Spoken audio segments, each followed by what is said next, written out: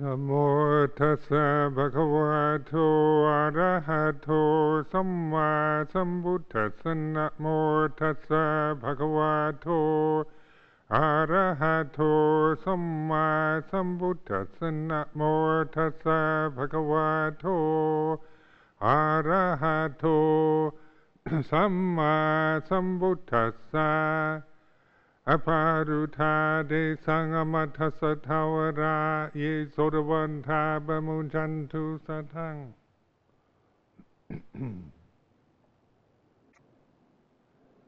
So this has been an inspiring event. It always inspires me, at least, to see someone go forth, and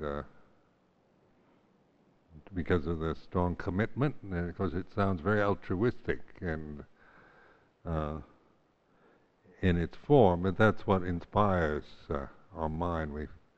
We need inspiration, possibility of getting beyond just limitations and the worldly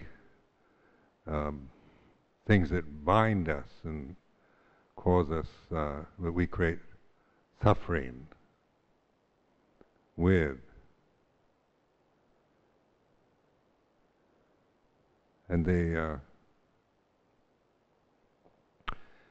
when Sister Sumeta, she was asking to cross the stream of suffering to realize Nibbana, these kind of words.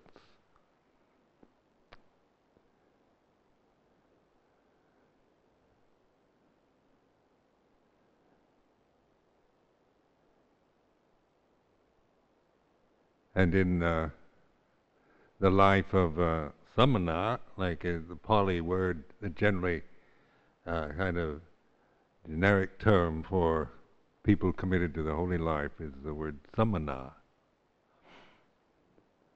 And so the idea of the samana is to lead a very simple life. The monastic form actually simplifies everything. Life does get very complicated, especially now with all the demands of family, work, profession,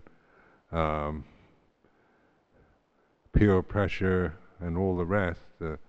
We even in a modern society like this one, we find this sense of being stressed and life being complicated. Monasticism is, even though it might seem complicated, when you just kind of look at the discipline and with a worldly mind, you might feel it's just adding more complications. But actually, the form itself is a form to simplify. We don't have that many choices or options available to us. We live within the restraints of an agreed discipline and tradition. And the point of that is it's not for attachment or identity, but for reflection. So developing our reflective capacities. And many people wonder what I'm talking about with reflecting, reflection. These are the kind of words that we have in English to describe what we're doing. And with language, of course, mostly we've been trained to use our language for analysis, for thinking out things, for solving problems, worldly problems, with logic and reason. And so our thinking process is, we become bound to it and caught up in thinking as our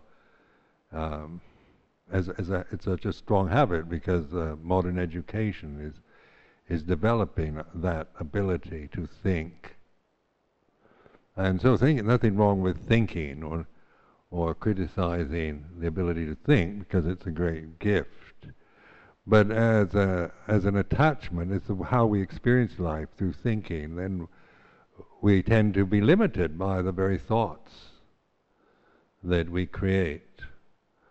consciousness tends to see through, always want to define experience, or through analyzing it, through defining it in some way. Where reflection doesn't necessarily imply thinking, but it can use thought to remind, to point to emphasize something, not in order to think about it further, but to recognize. So when we talk about suffering or dukkha in the Pali, now we're not trying to figure out who's to blame for my suffering and analyze why I suffer, and because that would just increase the sense of identity with I am my thoughts and my memories. But when we talk about the First Noble Truth, we're pointing to suffering. We say there is dukkha. It's not a kind of dogma, a statement that we have to grasp and project onto life. We're not looking at life in that way as if it is suffering, but the statement goes more like this: there is suffering. So that is the common human experience that we all share in various forms and degrees. But then if you grasp the idea that we're teaching about suffering as reality, you've missed the point, because this is a reflection. Suffering is not to make a statement, but to remind us what is suffering as we experience it. So we start looking at, we begin to notice our own sense of fear or anguish or disappointment, greed, mental states that we're so used to and identified with, that we don't know how to deal with it except trying to get rid of it. And that modern life is a great attempt to try to get rid of suffering, try to annihilate it.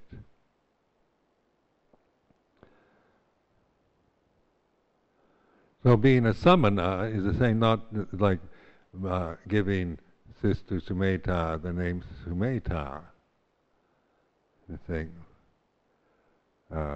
This is, one can look at, you see the name Sumedho as Ajahn Sumedho, you think of it as a person. You identify the name with me probably as my name. But the Pali names aren't meant to be like that. They're not to be grasped and identified in a personal way, but to reflect on the actual interpretation is good wisdom. So it's not saying that I as a person have good wisdom, that I'm a person with good wisdom, or that Sister Sumedha is a person with good wisdom. But the name itself is for reflection, not for identification. I like to use recycle names amongst nuns that have disrobed, because we tend to take it personally. Like Ajahn Anando, who is one of the monks that came over from Thailand with me, so identified the word Anando, the name Anando, with that particular person, that when I named another monk Anando, some people didn't like that, because they kept thinking of Ajahn Anando. And so, but this is for reflection, not for not to see it in terms of some kind of title, or that if we give that name to somebody, then it's his or her name that can't be used for anyone else. So when I was given the name Sumedho, but I meant good wisdom, I felt slightly embarrassed, because as a personality, I didn't feel like I could, it sounded a bit hyperbolic in a way, because my personality is like that. It tends to be slightly embarrassed over things where kind of exaggerations of myself. But then it wasn't meant to be an identity that I'm someone with good wisdom, but it is a reminder. It's a name that helps you to reflect. Use the Pali name for reflection rather than for attachment.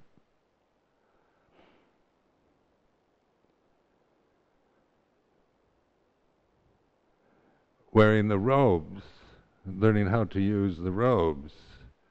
It's one of the advantages of monastic life is that you have to wear the robes, and so they're always a reminder of the commitment of the samana life. That's how one mentally can forget about being a monk or a nun and still be caught up in the old habits that one had as a layperson. And then you look at the robe, and it reminds you. The Buddha Rupas remind you. The temple reminds. The lifestyle reminds. And so we have all these ways of remembering what our life is, what we're aiming for.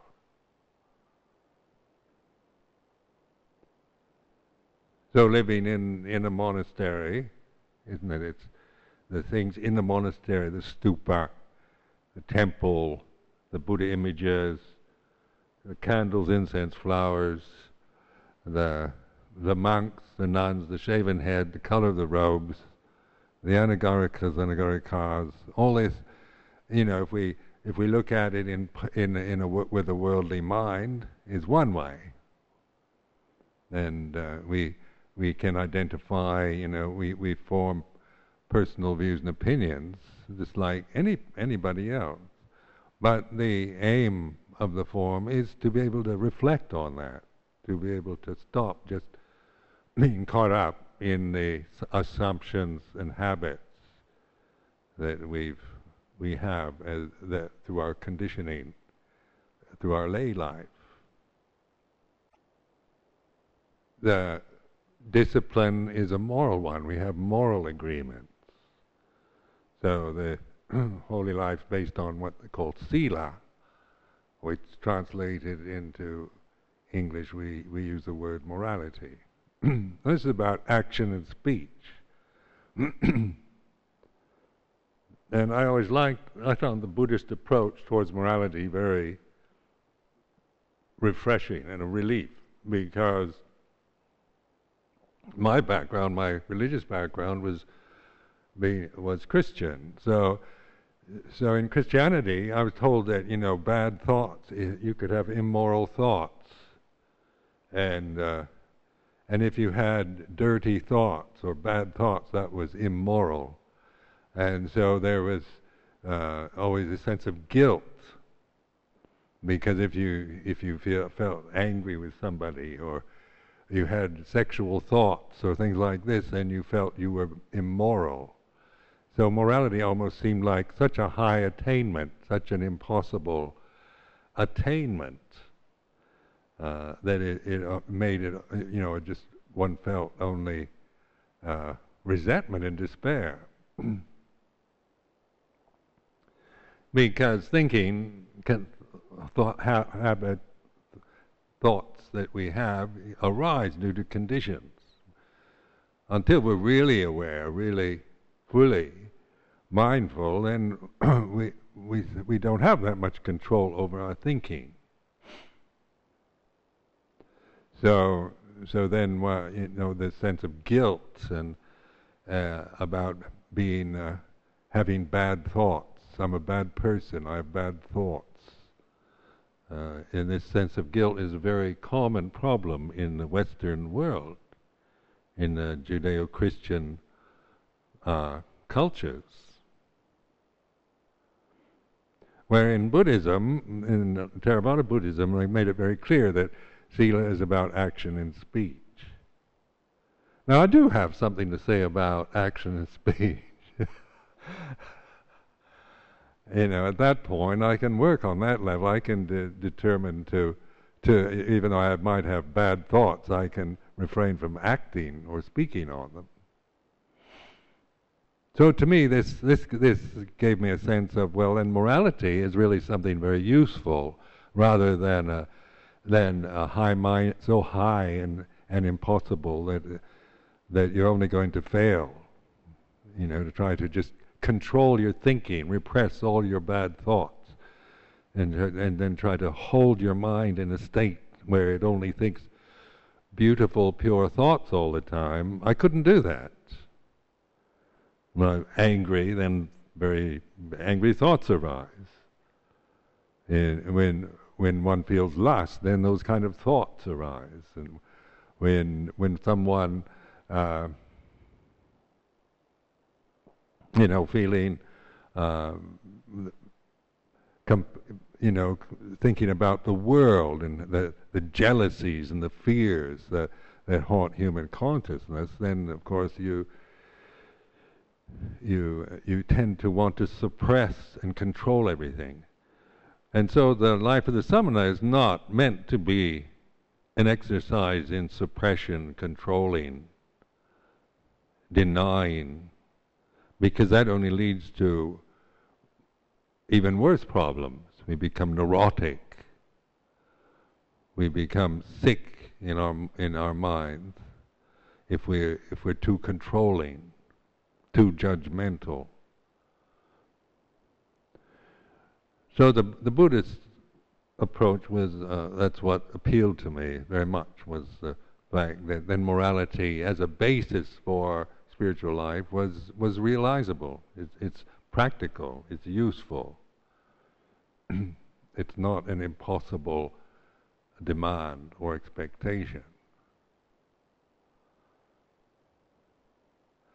Because then, in terms of awareness, we're looking at the way things are, the impermanent nature of conditioned phenomena. So a bad thought is impermanent, just like a good thought. and one in relationship then to the dark side of one's psyche, the anger and resentment and lust and greed and jealousy and fear are then seen in terms of Dhamma, rather than interpreted in terms of I shouldn't have such thoughts, which then becomes more and more complicated. We become neurotic.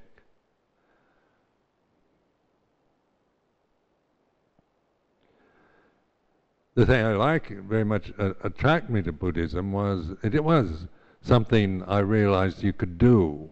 It wasn't based on on setting a standard so high that one could never attain it or realize that. Buddhism to the Western mind oftentimes seems very strange, because it approaches the religious question from almost the opposite, from say other religions, which are usually based on metaphysical truths. So when you're starting from a metaphysical truth, this is it's not denying that truth, but then most of us can't really. We can only abstract it in the mind. It's some kind of idea in the mind. It's high, and we it's like the nature of God or the ultimate truth. When we try to imagine that or question it, then we can only say believe in what other people tell us about it.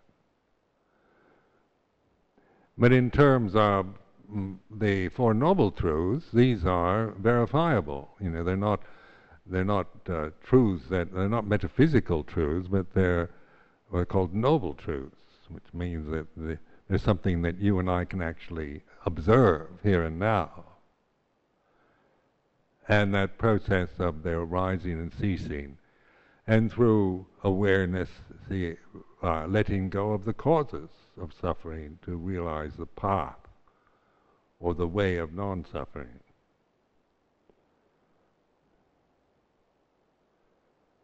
So reflection then is like noticing, observing the way it is. What is, when we take the refuges in the Buddha Dhamma Sangha, that can be merely a perfunctory kind of recitation of, that every Buddhist should say Bhutang Saranang Gacchami, but you don't quite know what that is.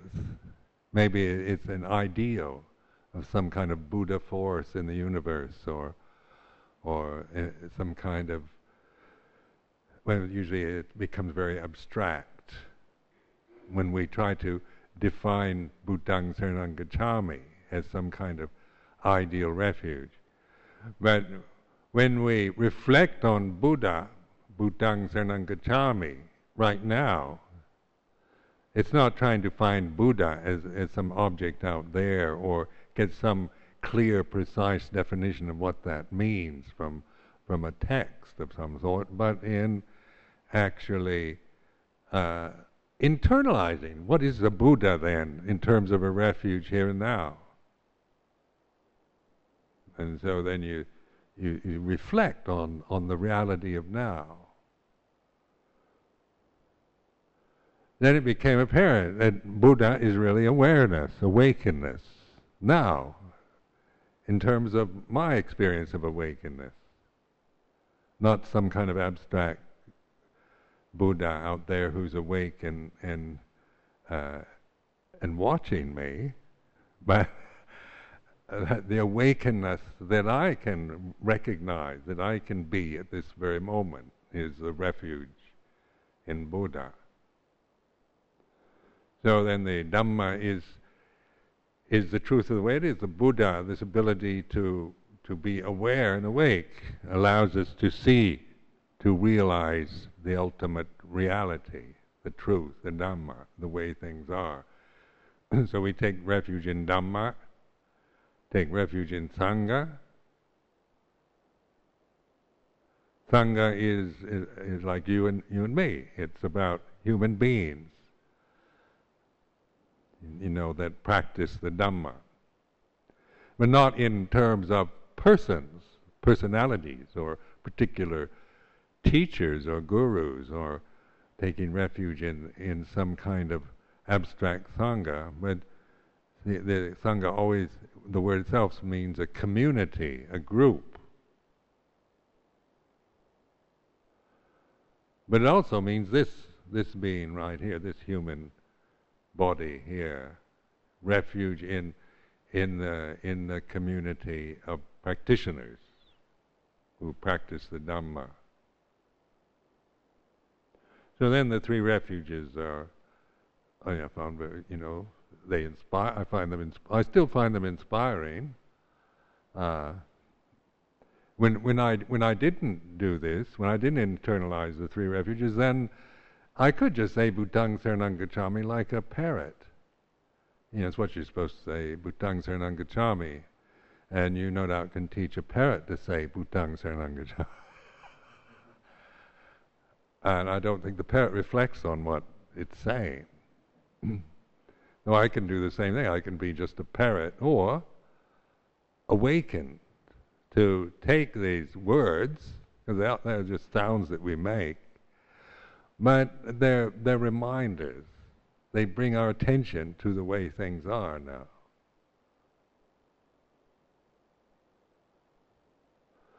Now, because we are very forgetful, and so heedlessness is the cause of suffering. And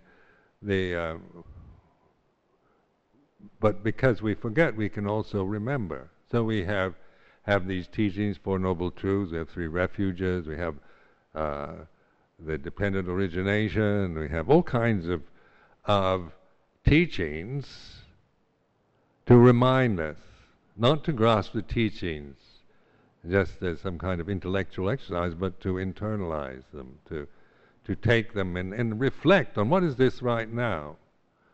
What is greed? You know, and even though you might think you understand or you know what greed is, to recognize the presence of it when you're feeling greedy, when you want something. To recognize that greed is like this, so you're not judging greed and saying that there's anything wrong with it, but you're using the word like lopa, dosa, moha, the three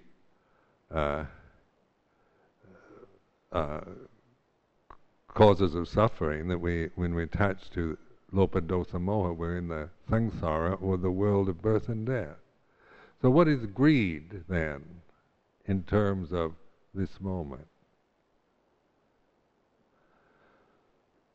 So then I begin to look at what I'm feeling, both emotionally or physically, wanting something I don't have, seeing something that I want, fantasizing about something that makes me feel, makes me, this greedy feeling, this emotion of greed arises. And you're observing it in terms of Dhamma. Greed arises and ceases. So rather than seeing it as some kind of personal flaw in that's a danger to your monastic life, see greed as something to know what it is. Not through going to the library and getting a definition, but recognizing the reality of it when there's greed, because we all feel greed, hatred, anger, and delusion. We feel confusion or insecure, emotions like this, unsure, doubtful, restless. And so these are part of all human experience. So instead of condemning them or trying to get rid of them, we reflect on them, we notice them, we awaken to them, because they are the way they are. Like if I feel greedy at this time, then I can be aware there's this feeling of wanting something I don't have. And it's like this, it's the way it is. When I put it in that context of reflection, then I'm not attached to it anymore. I'm with it, I recognize it, but actually the identity with it drops. And you see it is what it is. It's impermanent. You can't, once you really see greed, when you're feeling greedy, try to hold on to it. See how long you can deliberately feel greed with awareness, and you'll find out that it doesn't last. It's very impermanent kind of emotion, mental experience. The life of the samana is based on contentment and like the four requisites. When after the Bhappachara, then I gave Sister Sumedha's admonition. It's called admonition, where you recite the idea of reflecting on four requisites. So this I found extremely helpful in this life, because the four requisites are based on a very low standard. Rag, robes, just alms food, whatever is put into your bowl, of shelter for the night, and medicine for sickness.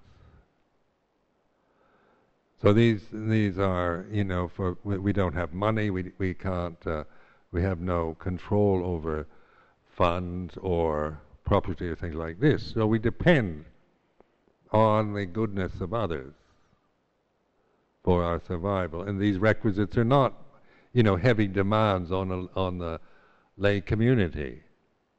They're stated in such a way that if people don't even bother to offer any cloth to make a robe, you just go kind of scrounge rags.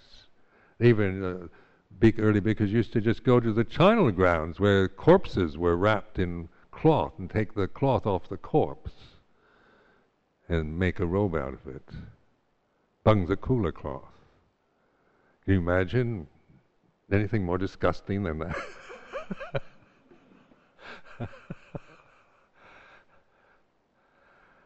You'd have to wash it.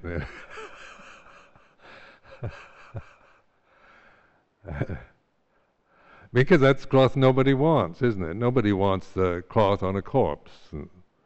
So it's not, you don't even have to ask for it. You can take it. But then in terms of, the Kathina ceremonies are always at the end of the Vasa season. They're always about offering cloth.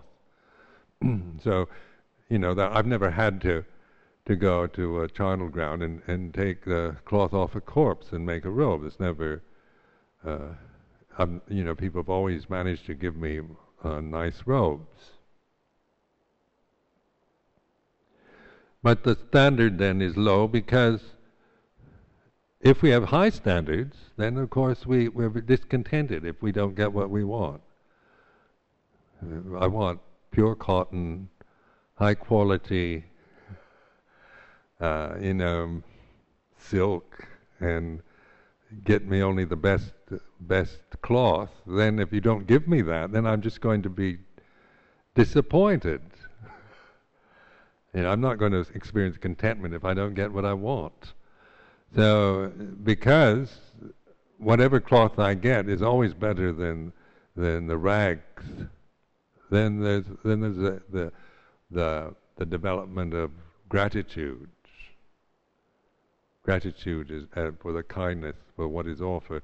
This is very important, I think, in modern society, Western society, where we tend to always, we have high standards of how things should be, what the kind of quality that we want from the material world. And I was brought up to expect, to try to always make things better and get the best and the highest quality. I love high quality things. To tell the truth, but it helps to reflect that rather than to reinforce that tendency.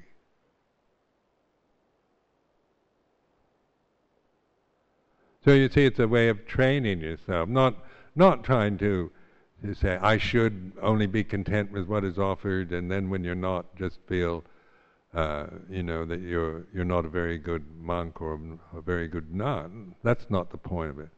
But to reflect on the way we tend to react to the life that we're living. It's like this.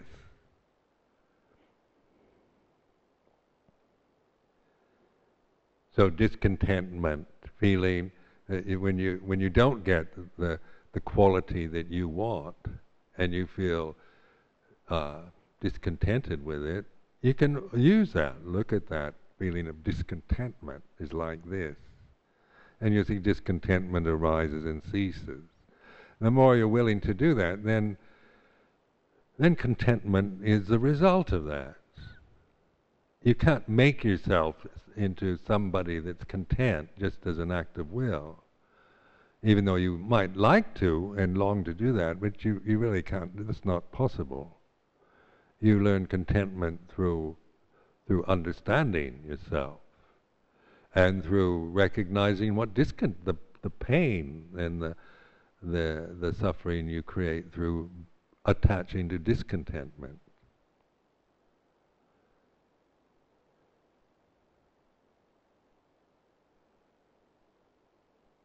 Then in the things never to be done, around this basic like murder and stealing, sexual misconduct, and boasting of states of high attainments that you don't have. because, one can, lay people can be very impressed with it. I'm very highly advanced yogi, and and a lot of people would think, well, and there's a lot of these gurus going around the world now who make all kinds of claims, and they have huge followings too. But this is, this is not. We're not. If we do this, with the intention to delude, doesn't mean sometimes we can overestimate ourselves and tell people that maybe there's no intention to delude. Maybe we're overestimating ourselves and confiding to others. But so that wouldn't be a disrobing offense. But if we're actually using, boasting of attainment that we don't have in order to delude others, then that is a disrobing offense.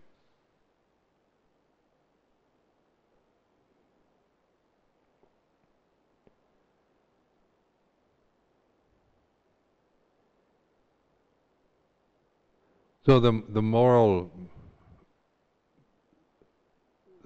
agreements in, like we call the Vinaya, this was established, and when you live in a community, then you agree on conduct. So, and this is one of our great human blessings, is that we can agree on how we're going to behave with each other. We make moral agreements. And so this doesn't mean, this means that then when we do feel like if we, they banadibata, not to intentionally take the life of another human being, doesn't mean that one never feels a desire to murder somebody. Doesn't mean that. But it means that we don't do it. Then in terms of, like in a samana life, it's a disrobing offense to intentionally kill another human being.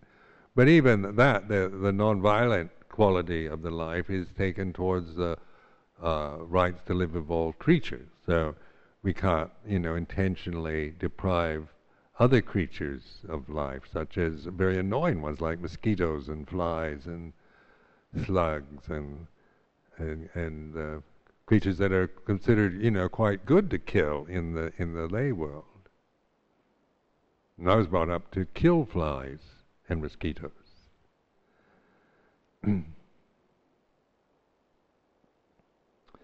So in training yourself in this way, I found in Thailand, which is a very warm tropical country, there's a lot of mosquitoes and ants and flies and things like this, more than there are here, much more. So then training myself, I certainly felt like, it would bring up the old impulses to want to destroy mosquitoes and annoying insects. But then the reflection on that desire to kill, I began to observe that, because I'd taken the vows of a bhikkhu, which made it so that I couldn't do that anymore. That was the agreement on how I was going to live in the sangha as a non-violent member, and that applied to even the animal world, insect world around me. Well, I learned a lot from that. I learned a lot how to be patient, how to respect the rights of other creatures to live. I could see my own conceit in the fact that I thought, my life is important, the mosquito's life isn't. Mosquito, it's better to kill them. and my arrogance is that my life is very important. I'm an important person, but this mosquito, nobody will miss it. Kill it, get it out of the way, they give you malaria and everything. Or changing from that perspective to mosquito wants to live just as much as I do. And who am I to say? I have more right to this planet than it has. And I began to see just the assumptions I make, the kind of arrogance of being human, a human being, that I assume, a kind of importance in this universe, and then make judgments about other creatures. So then, by just observing this, reflecting on this, then I could, once I could see it, once I had it, allowed it to be conscious, fully conscious, then I could see the pain of operating from that assumption, from some kind of arrogance, agreed arrogance that most of human beings would agree on. It's good to kill mosquitoes.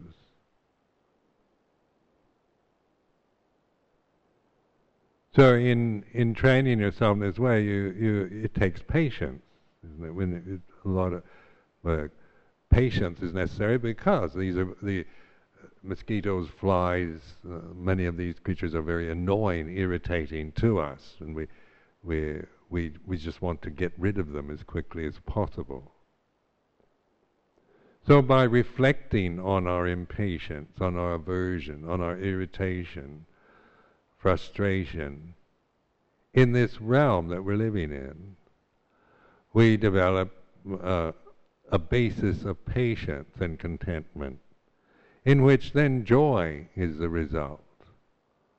Joy springs from contentment, gratitude, patience, not from getting what I want. Like I define happiness as getting what I want, something, and then I get it, and I have this moment of happiness. But you can't sustain it.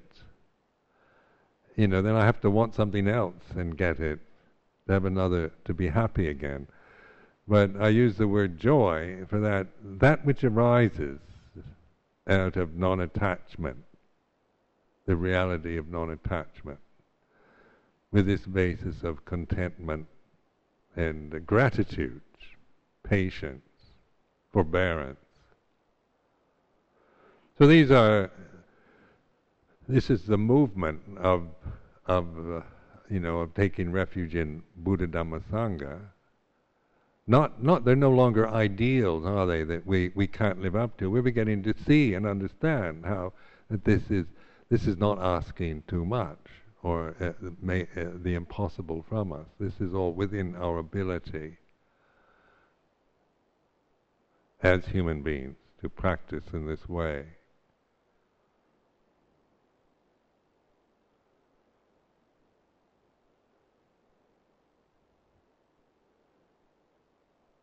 Morality, I think, in the West tends to it comes from authority, so it's usually made in the form of commandments. God kind of saying, "Thou shalt not kill." So it's just that way of speaking from above and of authority and commanding you, and then punishing you if you break the commandments.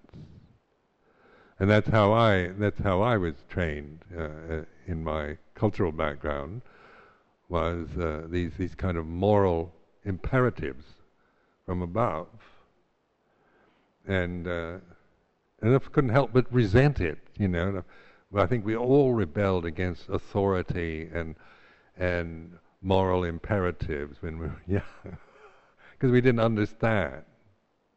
And morality always like you hear it in in the fundamentalist kind of like fundamentalist Christianity or Islam, where it's used as a threat, punishments result if you break the moral laws.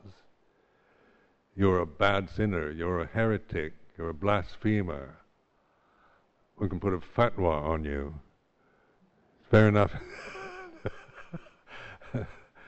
And so morality oftentimes is associated with bigotry in our psyches. Isn't it? We talk about Victorian morality was this very threatening kind of moral commandments and judgments, moral judgments. Well, and notice then from the Buddhist perspective, morality isn't a commandment. It's not coming from above. It's you deciding to take the precepts,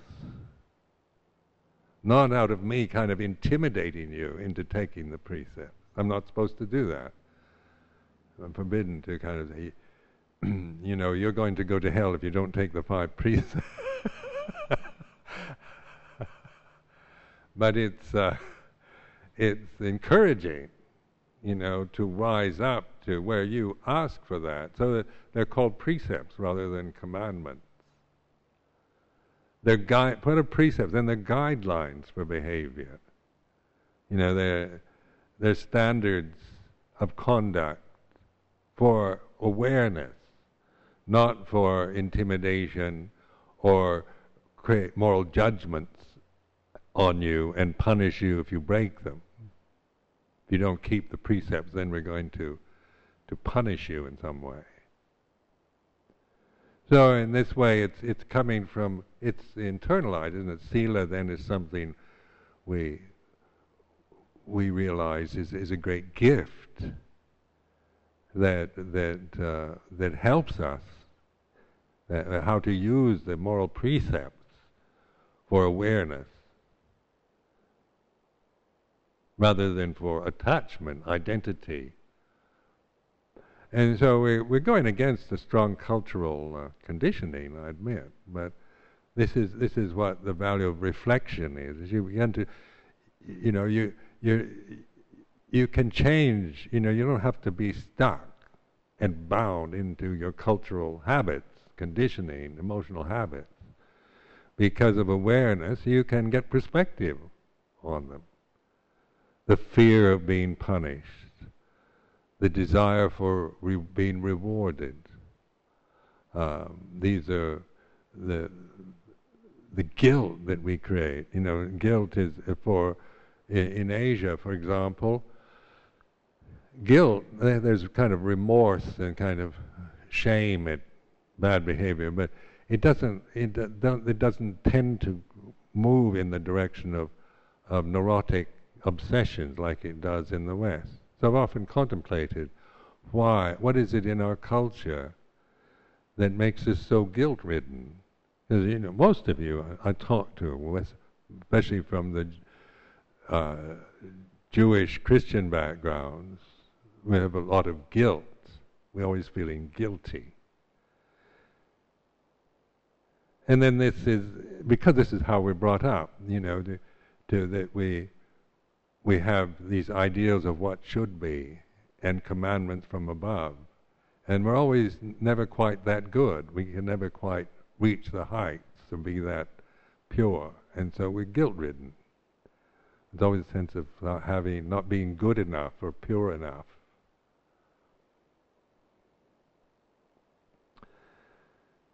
In Thailand, for example, where I lived, that's one of the attractive things, was that it wasn't an idealistic culture. In northeast Thailand, where I lived, Luang Por Chah was very, a wise person, wise man. But he wasn't like some kind of sage off in an ivory tower. He was very grounded, practical, humorous being. He was like a real human being. He was humanity. The human limitations he wasn't guilty about human limitation, about having a human body or being a human being. He did not create neurotic problems about being human. And if you notice in the Buddhist teaching, we contemplate humanity. In the 22 Indriyas, that teaching, we contemplate what a human being is. We use the word, we think we know what it means. But do you really know what you mean when you say human being? The reality of your own humanity. What do you mean by that in terms of right now? And then that takes reflection and consideration, isn't it? You think you understand, of course you're a human being, but do you really know what that is in the reality of now. Or the masculinity and femininity. We have ideals about gender and men and women and things like this. But do we really know what it's like? What being masculine is? What being feminine is as experienced now? Not in a judgmental way or analytical way, but just noticing the effect of a female body on consciousness or a male body on consciousness. So this is a reflection on the way it is.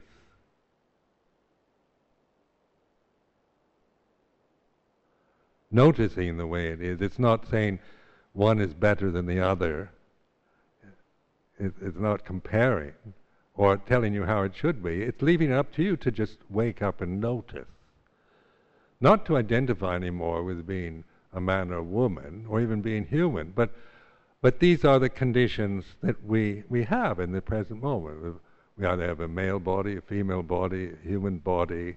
It's like this. And that's a reflective observation, noticing. Because just using the word male or female, then we're aware of that in us. It's no longer just, of course I'm a male and men are like this and women are like that.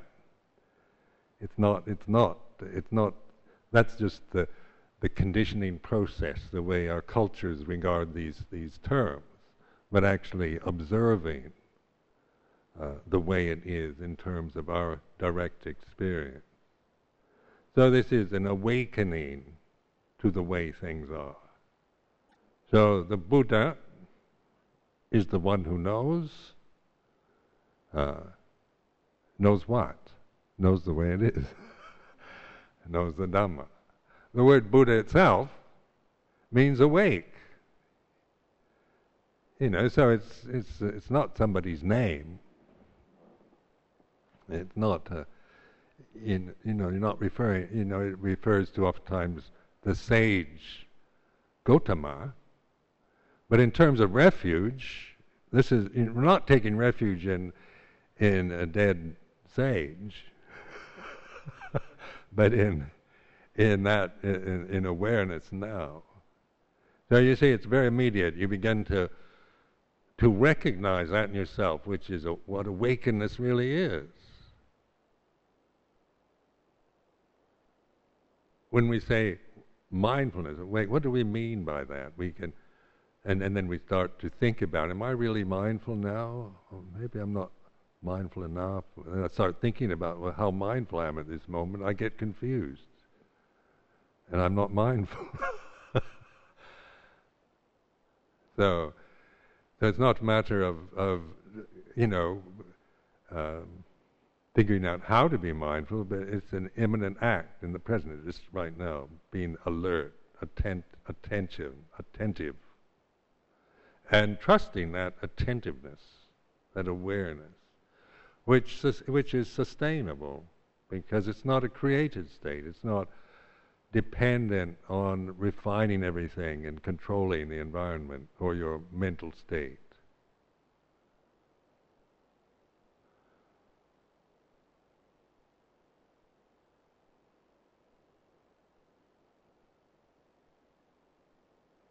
So when we oftentimes in Pali Buddhism, they talk about self-enlightenment, and then we revert to, I can do it all by myself. I'll do it my way.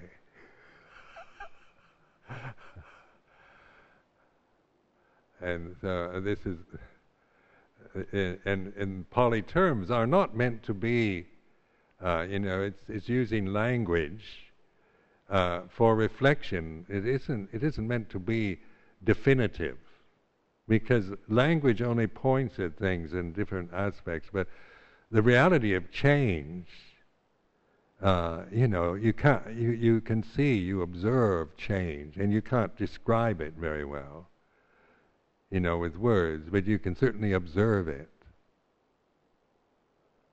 When you always want to define every experience, and then you'll be frustrated, because so much of our life we have no concepts for, we have no words for, but we still experience. We don't tend to notice that, like the highly conditioned human individual doesn't notice much outside of what they have names for.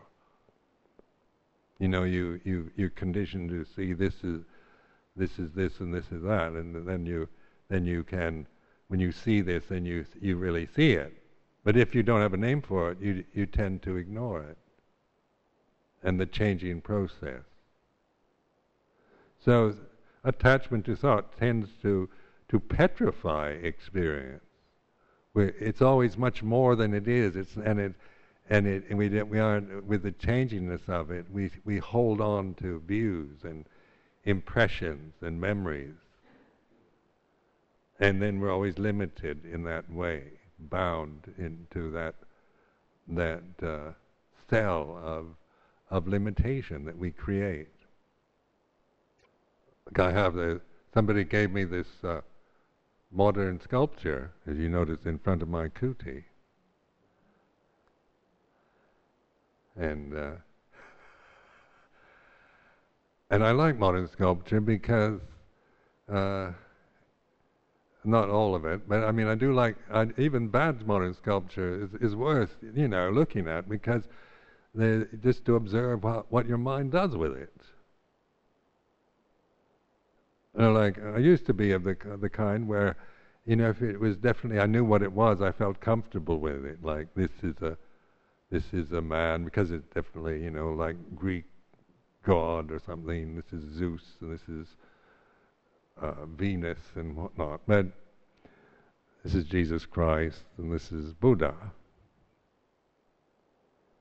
And so, but then modern sculpture is oftentimes, not, you don't quite know what it is. Mind doesn't know what they're doing. What's the point of it? So we tend to get averse to it. I quite like looking at modern sculpture just to see what my mind does with it.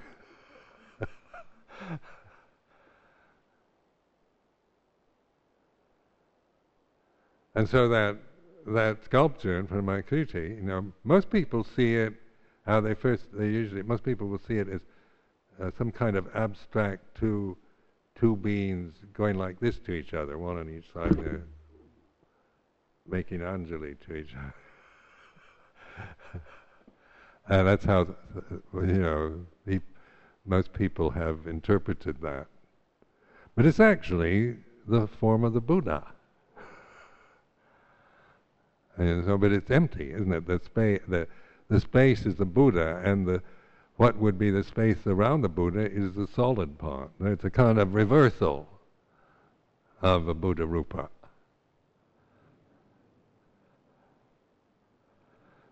And so this was, when I saw this is what I saw, was that this is a Buddha Rupa sitting in lotus posture. A Buddha sitting in lotus posture, and I like the idea because of the no self, emptiness. And then you've seen Buddha rather than as a the traditional icon of Buddha. You're challenging your perceptions with looking at it in a different way. You see, so the human mind is very, it's malleable. We can look at the same thing in many different ways. Once you free your mind from limitation, then we aren't bound to cultural conditioning or just the old habits of thought and perception that we've acquired. We find a freedom of looking at experience from different perspectives. So consciousness isn't bound into, we're not trying to bind consciousness into, through just limiting conscious experience through the forms we create. Because consciousness has no boundary.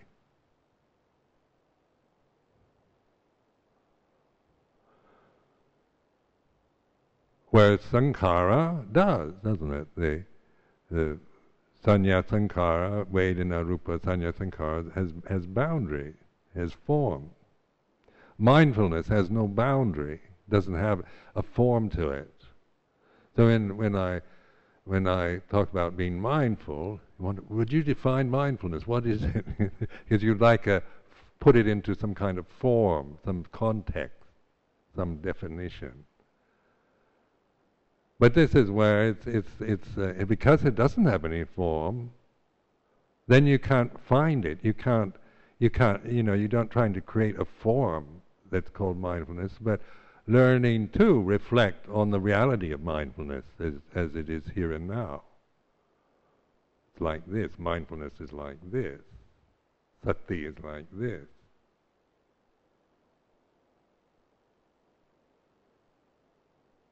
So that's reflecting. It's and observing. It's like this. And then by noticing that, then you have the insight, the wisdom. Wisdom is then operative.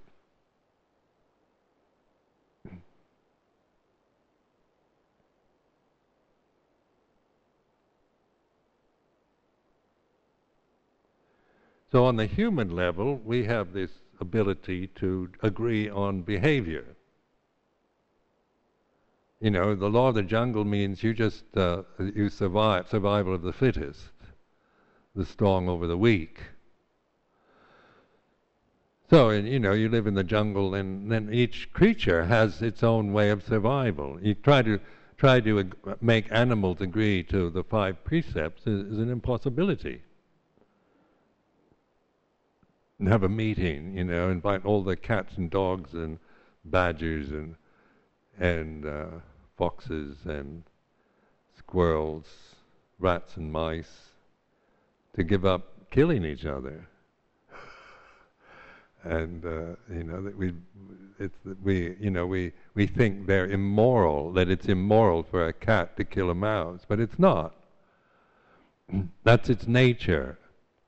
Its nature is it's made for killing mice. So that's what it's supposed to do. And that's being a cat. Like being a human then is like this. We can live in that same way. We can be quite the same as animals.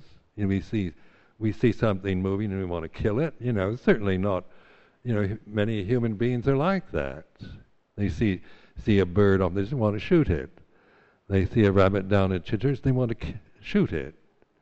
And it's just, because it's moving and you want to, brings up this desire to get at, to kill it. Is, many human beings are still on that level. But then, or what we call human beings. But don't congratulate yourself on being a human being just because you call yourself human. You have a human body. But in Buddhism, humanity isn't so much it doesn't mean because so much of the physical condition, but the mental state. And then the mental, being fully human, is a moral position. It's taking our humanity to the point where we agree, on not intentionally killing each other, which would stop wars immediately if human beings would recognize the value of just the first precept. Sometimes killing somebody is by accident, and that's not an immoral act. But it can't be helped. But this is about intention. So then our humanity is then, say, we're really human beings when we have developed dana and sila, the foundations for bhavana, or meditation. Dana is generosity, sharing what we have with others. We can be just miserly and selfish. It's mine, and I got here first, and you can't have it. Or we can, we have these generous options, to share what we have, and to agree on behavior. So, in the Buddhist world, of course, the 5 precepts are the kind of basis of sila. These 5 precepts. And they're just about not intentionally killing another human being, not intentionally taking something that belongs to somebody else. The third one about sexuality, not using sexual experience just for selfish ends, for exploiting or harming or abusing others. Not to misuse sexuality. And we can be responsible for our sexuality. If we couldn't be responsible for it, then it'd be hopeless. And being celibate would be, beyond our ability. But sexuality is something that arises according to conditions. And then in monastic life, it's a life of the brahmacharya or celibacy.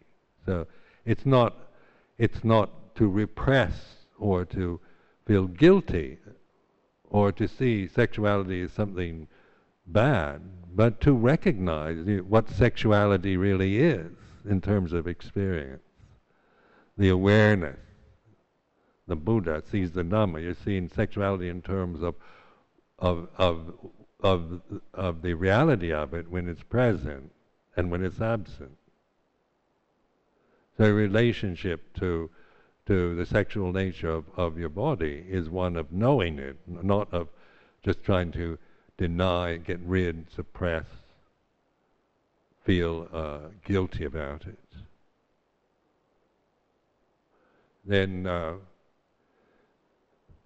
but in the 5 precepts, it isn't chastity or celibacy. But it is taking responsibility, to not misuse. There's so many problems now in society because sexuality is, there's so many opinions and views. There's a movement now to go back to a very kind of repressive style. And then the kind of hedonistic, do everything you feel like doing. Don't deny or repress any sexual feeling you have. And people are very confused because they don't understand this energy that we have in the human body. So celibacy gives us that perspective. Gives us perspective, not because many lay people think of it as repression, as denial, which it can be, not saying that everybody deals with their sexuality wisely, but that's not what we encourage. Then fourth is mutsawada, refraining from misuse of language and speech. Like lying and abusing others, insulting, abusive speech, and even to exaggeration or just foolish speech. So it's learning to be responsible for what we say to each other in the society we're living in. Then the fifth around drugs and drink, refraining from intoxicants. So we can agree to that. And then we ask for the precepts, then we observe. They're guidelines. They help us to be more aware when the conditions for these opportunities arise. But they're not meant to be there to make you feel guilty and endlessly failing and seeing yourself in terms of moral judgments, because then it's counterproductive. It's just reinforcing the self-view.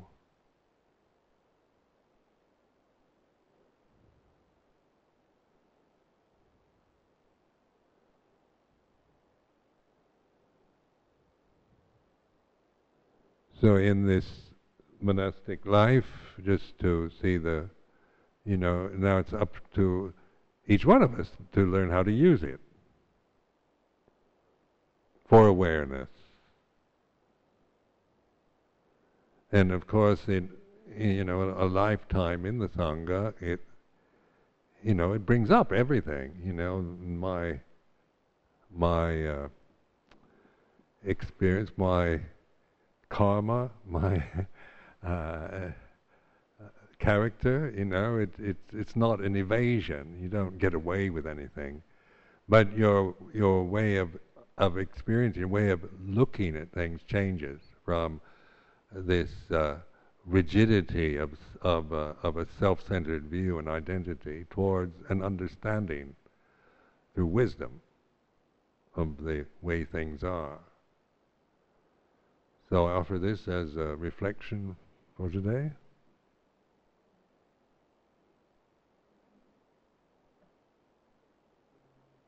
That's okay.